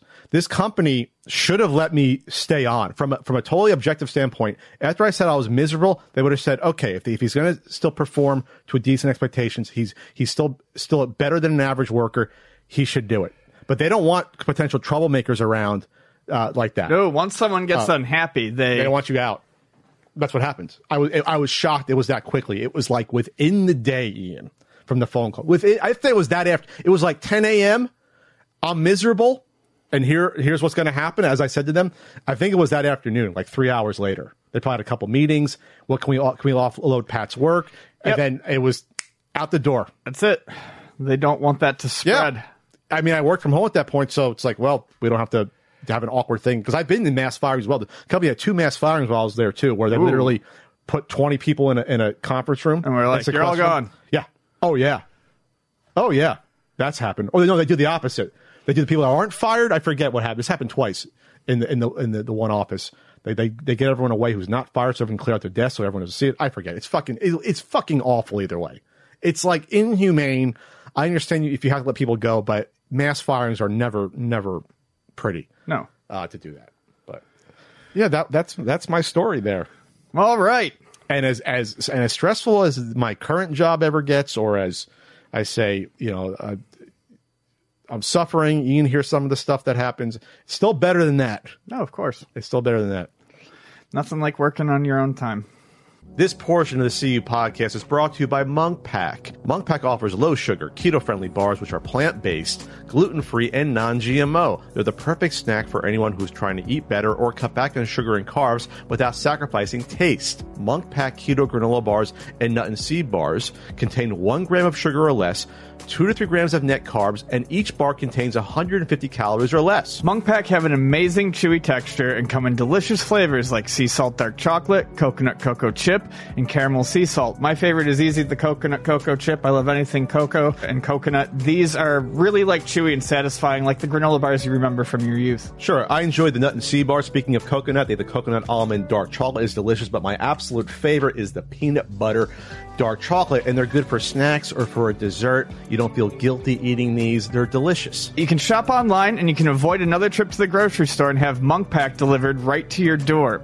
These bars are not just for people eating keto. They are a great snack for anyone looking to reduce their sugar intake while still enjoying delicious, flavorful snacks. These make a great midnight snack. I usually wake up at like midnight or 1. I don't feel so bad about having one of these in the middle of the night. They contain real ingredients that are delicious and nutritious for your whole family.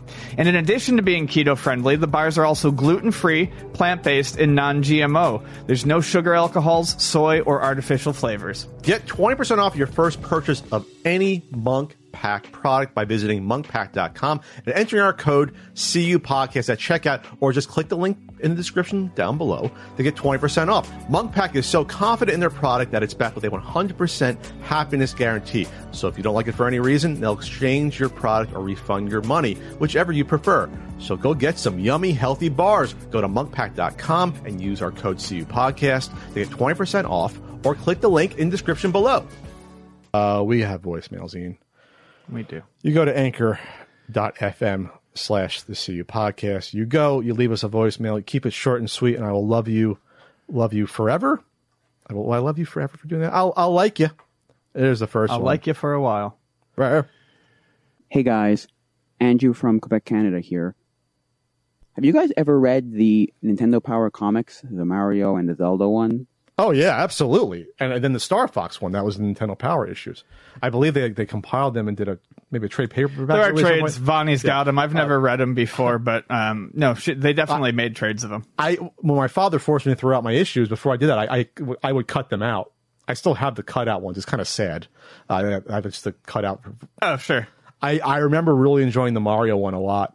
For the humor, yeah, and how weird it was. No, Vonnie really likes them, and I've meant to read them. I just never have gotten around to it. And there was a Link to the Past one. I did the Star Fox one, all in like the early '90s. They did that one. Pat, Ian, this is Matt from Rochester, New York again. Going to be serious here for a minute. Just want to give another shout out to Andrew in Ukraine. I know we haven't heard from him in a while. Andrew, I hope things are going okay over there. I know it's still a dangerous situation, but we haven't had as many updates with everything going on in the country right now. But hope everything's okay. We hope to hear from you soon. Thanks, guys. See ya. Well, I mean, it's still a war. Yeah.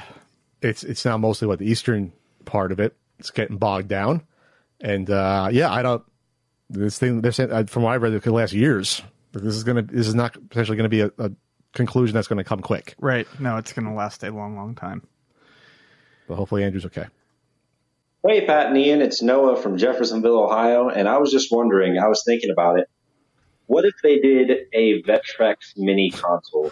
Now, you could have like a little, just like pretty much the same size, just obviously a little lighter, have a better joystick and buttons, feel a little bit better, and they could have like the options for overlays, all the games on the console. Would you think they'd have to do a really low run of them because the Vectrex is such a niche kind of thing, or do you think that would work? How would you think they should do it? Thanks, guys. Love the podcast. God, it had to be a handheld, right? If it's a handheld, it has could you do a handheld with a built-in vector screen easily? Well, no, you couldn't do anything with a built-in vector screen easily. You would emulate and then I would say apply the overlays in software. I think they've done that in emulators on computers. Yeah, and I think it could be fun enough. But right, I think mini consoles in general are just less popular than they were, and no, I don't think there's a big enough market for it to The thing is, produce it. The form factor is all wrong for because you have. Look at all the mini arcade cabinets that they've done. You could do it very similar to that. You could do it similar to the mini Astro City or Taito Egret 2. You could totally do the form factor. It would just be would anyone buy it? Yeah, it would be awkward. I think those controllers suck. The joysticks on those are terrible. People don't talk about that. How the Vectrex joysticks. I mean, we love the Vectrex. It was one of a kind. But the controllers were stinky. Yeah. The spring on the little metal thing, wasn't even plastic on top of that, and the buttons were like squishy. And the 4-button layout does not work. They weren't smart enough to do a 2 and 2. They did 4. Yeah, 4. They did the Neo Geo almost layout back. Right. 7 years before it existed. 7 years. No, I'd be down for it. Hey, Pat and Ian, this is Farron McKenzie from Inverness in Scotland. Hey. And I really wanted to ask you guys if you've got any all-time favourite arcade machines that you like to play, if you guys still enjoy visiting the arcade, and what you think the future of arcades is in general. Okay, guys, keep up the good work. Oh, yeah. I own my all-time favorite ones, Rolling Thunder. Ian owns an arcade machine with Final Fight on and other boards. Yep. I mean, all-time favorites, probably Star Wars Arcade and Centipede, 2 Atari games. I don't ever talk about Atari, but they're both ones that are really hard to recreate properly anywhere else, so those would probably be my favorite machines. Get the arcade one-up one with the yoke. And then in terms of the future of arcades, I think it's maybe not like blisteringly bright, but it's certainly better than it was maybe 10 years ago. Yeah, it's arcades. That's kept arcades alive, and that's why machines that used to be worth $300 now worth $2,000. Yeah, from arcades, because they're not making any more new Simpsons arcades out there. They're stuck in some people's private collections in a warehouse somewhere, but they're not pumping them out. Besides the arcade one-up ones, but no respectable arcade would use those, would they? Who knows? Next one. Hey guys, this is Jamie from Toledo here once again. 2 questions for you. The first one.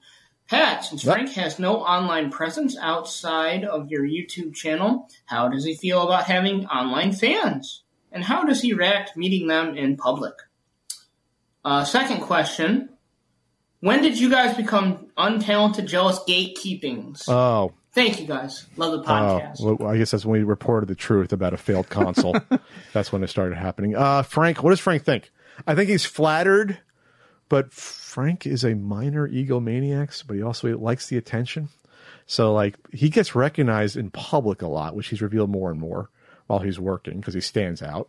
I don't get recognized in public, really. I do, but it's rare. It sounds like it happens to Frank more regularly. I used to all the time, but I would say probably around the time we were talking about the Chameleon, and since then it's tapered off.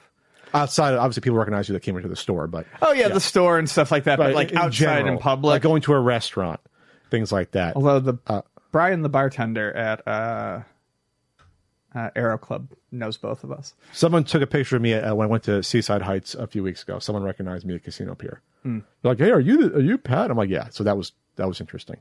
And then they're probably wondering what the hell you're doing here. I'm like, well, I'm visiting Pennsylvania. I'm here with my sister. What was the other thing? Other question about conventions. Yeah, Frank was great. He was bubbly with everyone. He's been to a couple of 2 or 3 SoCal retro gaming expos. Frank was always good. He just didn't like the time off. He didn't like the time commitment to go to the conventions. Sure. That was always the thing. Getting him, he had to take off a Friday. I gotta do a Friday. He'd enjoy 2 hours of it, and then Frank doesn't like traveling. Sure. He doesn't like getting in cars and going places. Like that's probably what it comes down to. If it was like a mile away, he would have no problem with it. That's the thing. Right. Next. Hey, Pat. Hey, Ian. This is Max calling from Madison, New Jersey. It was a pleasure meeting you at Too Many Games, and your Q&A was a ton of fun. Thanks, Max. I look forward to seeing you and hopefully Ian at a future convention. My question is about the graded VHS tape, since it's still somewhat fresh. We know that graded media just doesn't really make a whole lot of sense because it takes away its intended purpose. But do you feel like graded VHS tapes make at least a little bit of sense, almost as much sense as graded sports cards? No. This is why. With a sports card, you can see everything. I thought more and more about it and how easy it's going to be to counterfeit sealed VHS tapes. I had a conversation with someone actually a collector about it. They didn't seal those well to begin with. They were for rental stores. Remember, for the first several years, right? Maybe 10 years of VHS life. Those weren't probably high end sealing things like you see with the HSIM on an NES game, for example. So some of them do have unique printing and stuff like that on them, which I think would make those harder to counterfeit. But plus you can throw any old tape in there. Yeah, you can't identify it from the bottom. I'm not into graded media in general, but I think VHS is a lot like comic books in that you get art on the front. Some people like it, and it's something movies these days are easily accessible in all sorts of other forms. So I don't really care that it's trapped in there. Just like a comic book, yes, you're taking away its intended purpose, but most of the comic books that you'd want to read that are graded, that are regularly graded, have reprints and trades and all sorts of other ways you can enjoy it. And movies are the same way. I think it's weird that we're grading VHSs, but in some weird way, even though I kind of understand the thought process, but it doesn't. It's not something I'd ever be into. I understand how they got there. Doesn't mean I understand it, but I understand how they got there. No, again, I see counterfeiting being a bigger issue. I think it'll be easier to counterfeit the seals. I'm not even talking about the covers. I think that'll be easier too, versus an NES game. And like I said, you can if you don't find the original tape, well, throw any tape in the bottom because they weren't marked in the bottom usually. It's a standard VHS tape. They were all about the same damn thing, every VHS tape. So we say, oh, dude, the grade on this company. Okay, yeah, sure. I get it. Hey, Pat and Ian. This is Steve from Bethlehem. This question is mainly for Pat. Pat, as a self-described fan of Spider-Man, who would you say is the greatest Spider-Man artist of all time? And if you say it's anyone other than Todd McFarlane, you are just incorrect. Thanks, guys. Wow, Steve. Okay. John Romita is the greatest Spider-Man artist ever. He established the quote-unquote look of a lot of the characters going forward. There was a lot of first appearances, like Kingpin. That's iconic. You think of Kingpin, it's Romita and things like that. Todd McFarlane, not saying he's a bad artist, was not the person for Spider-Man. He drew Spider-Man like a fucking football linebacker. He made him look overly bulky and big. Yeah. Spider-Man is supposed to be 5'9", 5'8", 160 pounds, dripping wet. Spider-Man is not supposed to be that big and bulky. And how can I say this politely? He drew Mary Jane looking like a porn star. Mary Jane went from girl next door, cute, to looks like a porn star now. Made her look like a totally different look to the character. Never liked that. Just too over the top on the details. Not huge into it, but I do think that's partially it's McFarlane's style, but it's also that was just the 90s in general. Was beefcaking everyone up, women having no waist, dudes having muscles on muscles on muscles. And McFarlane was a part of that as much as people like Layfield. And I'm not saying it's good, and I agree with your statement, but Yeah, what a weird time for comics. Yeah, and Jim Lee did good stuff, but Jim Lee did that too. That I did not like comics of that. It's funny because that's when the bubble came. People were buying all that shit, but like that's almost destroyed the industry when you got to by the early to mid 90s. Next one here. Oh, yeah, McFarlane's the best. Why? Because of Venom. I drew Venom. Hey, Pat. Hey, Ian. Rick Pasley from Rensselaer, Indiana. Hey, Rick. Just want to let you guys know, if you're ever planning on coming to our neck of the woods, try Pizza King. It's great when it comes to pizza. It has the crumbly sausage as well as pepperoni. It's awesome. And it's thin crust. It's very awesome. All right, sounds good to me. I'll always try some new pizza. As long as you're not putting fucking American cheese slices on top of it, we'll be fine. Right? It looks okay. Looks all right. You did the research? Yeah, the South Bend, Indiana stuff looks good. You also got to be careful, though, because it brings up a lot of pictures of Giant Pizza King in San Diego, which is dog shit pizza. Okay, Giant Pizza King? Yeah, Giant Pizza King is not good. It's called Giant Pizza King, huh? Yeah, I think I've heard of that one before. I do a few more here. It's by Cotillas. Oh, okay. Oh, Giant New York Pizza. Oh, sorry. There is a Giant Pizza King, too. You're right. They're probably different. Hi, Pat and Ian. It's Aaron from the UK again. I'm mostly a 5th and 6th console generation collector and player. A big chunk of those systems are CD-based. I just wondered what your thoughts are for the longevity of disc-based systems as they start to break down and fail, including first-party controllers. Do you think people will care about them, say, in 15 years' time to repair them or want to manufacture replacement parts? Or will they be doomed to obscurity as nostalgia wanes, or simply just be emulated for the few enthusiasts remaining? Thank you for answering our previous questions on the podcast, and long live the PlayStation 1.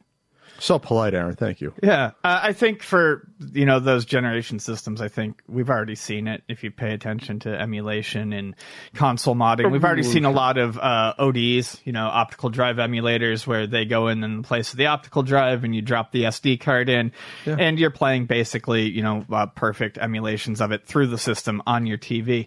Interesting question about controllers, though, because I've noticed over time.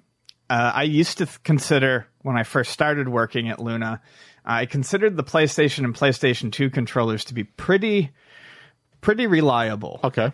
No, they're not. I mean, not anymore. They all started. It's like that. People always worry about planned obsolescence because when things start breaking, it all seems to happen at once. Uh-huh. But it was probably 2017 where we started noticing a lot of broken and bad PS2 and PlayStation 1 the half-life on rubbers and plastic started to go on them? Yeah, the shoulder buttons started to get weird. Things started breaking. Control sticks started to peel or spin. And, I don't think people are going to bother repairing them, honestly. They probably can, but there's aftermarket ones for almost all these consoles. Third-party controllers have increased in quality tenfold in the past 2 decades. Retrobit does a ton of good ones. There used to be all sorts of shitty fucking controllers out there, and now, you can get your Retrobits, and even, I know people don't want to hear it, even some, not all, of some of the Hyperkins were pretty decent replacements, too. Their N64 Cadet Pad, by the time they got that was a pretty decent replacement. So, I think the quality of replacement controllers, especially those older ones that use cheaper technology, I think they're just going to get better. So you think that more of the optical drives with the SD cards for stuff like Dreamcast and PlayStation 1? I think for people who want to do physical as the disc prices start to go up, obviously collectors are going to be collectors, but people who just want to play this shit, if I cared, I would have gone to an ODE as soon as they came out. Instead of worrying about discs. It's not the worst thing in the world to replace some mechanics on the disc systems in terms of the drives or the lasers. It's just a pain in the ass. Well, you just can't getting good quality ones. I mean, Sega Saturn laser lens repairs at Luna were like 50-50. He finally fixed Vonnie's. He almost gave up. He had to go through 2 lenses before he got one in there that worked. They're just sourced from the source. There's just like the quality parts for that sort of stuff doesn't seem to really exist anymore. And if it does, I'm not saying it can't, but if it does, I'm unaware of it. And I think a lot of people they've been like, instead of making these specific laser lenses, this ODE option is simpler. We'll have to 3D print them. or do something, or do like. Well, I think a lot of run. ODEs are like put into 3D printed shells, basically. But I mean, like for like lenses, there has to be something out there that does like a run. Oh, we want to do a run of these lenses, if there's no manufacturer anymore, potentially. I don't know. I'm gonna do a few more here. Hey, Pat. Hey, Ian. It's Rich again from Cincinnati. Just want to say, hey, got a question for you. Quick question. While growing up, what was the most excited you were for a new system? And which system did you get your very, very first console, whether it be Christmas, birthday? Would like to hear that. And okay, which one? I mean, for me, the system I was most excited to get was a Dreamcast, and I bought that with my own money. I think that was probably my first system that I purchased. Well, no, I bought portables with my own money. Actually, I bought a Genesis with my own money. My brother and I did. But the Dreamcast, I was a senior in high school. I was really into games. I loved Sega stuff. I had done the preview with Hollywood Video the month before where I could rent the Dreamcast, and I got Sonic Adventure, and I was fucking pumped to get my Dreamcast. That's probably the most excited I've ever been for a system.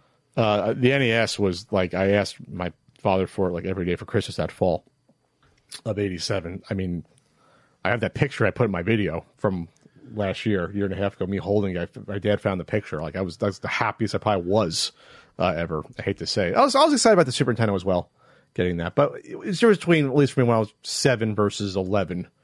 The magic sort of fades a little bit, at least in my mind, from that. That's a big sort of gap there in terms of how you are as a kid, at least to me. I was always excited when I knew I was getting a console, but I just remember getting swept up in the Dreamcast stuff and being really excited about it. I mean, obviously, my brother and I were fucking thrilled when we took our raking money and went and bought our Genesis. When I got the NES, I don't think I was super well aware of what the NES was.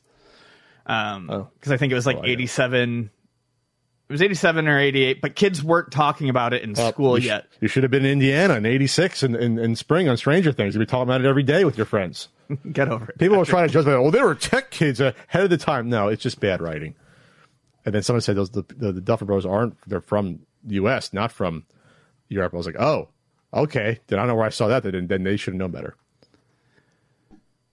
Hey, Pat. Hey, Ian. This is Brian. Pat, I was at Too Many Games this past weekend. I was the guy wearing the shirt with a picture of you and I from Too Many Games 2017 on it. Just wanted to ask you both, Pat and Ian, who your favorite Pokemon was. Thanks for everything. Probably Meowth or Sandshrew. I always say Sandshrew, but I love Meowth as well. I know about 5 Pokemon, and my favorite is the one I won at Seaside, Poliwhirl. Oh, Poliwhirls are great. I don't know, is that a good or bad one? Yeah, it's a good one. They're on the right side of things? I think that was like the original Pokemon, too. Actually, I think like when the designer started making the designs, I think it was the first one he drew. Well, really? I believe so. Well, there you go. And it was the first one I won at the Crane Machine back in like 98 when it was still branded, basically branded. It's either the first one he drew or it's his favorite. It's a bipedal amphibian Pokemon with a spherical body. Is there an attack? It makes you like dizzy? Sure. Is that what happens? Yeah. Okay, well, that's just funny. God, I don't have that plush Poliwhirl. I need a plush Poliwhirl. I think I should buy one. I have a Bulbasaur. You see the Bulbasaur out there? Mm-hmm. I won that at Seaside as well. I won that. In the Crane. It's a lot harder to win a Crane game than it used to. It used to be skill-based. It used to be you pick it up, if you got to the top side of you were good. Now it just drops it randomly. It just drops it randomly. It just teases you. Crane teases. Claw tease. Sorry. All right. Well, that's it for the podcast. That's it. We're done. That was fun. I'm so hungry. We talked about awful jobs. We talked about Monk Pack. Use Coast to Your podcast. Yeah. It's a fun time. It was a good one. And we're going to have great pizza in a month. I can't wait. Three and a half weeks we're going to be in New York. It's going to be special. I'm looking forward to it. I like being on the East Coast. You're taking the same one as me, right? Yeah, I booked it. Yeah, you booked it. We're doing the Red Eye. Yep. So we'll get there like bright and early Friday and just eat pizza every fucking meal. As much as I can. 3-day or 2-day? Is there something open on Friday? There might be something open on Friday, but it's 2 days for vendors. Okay. All right. All right. We'll see you later. Bye.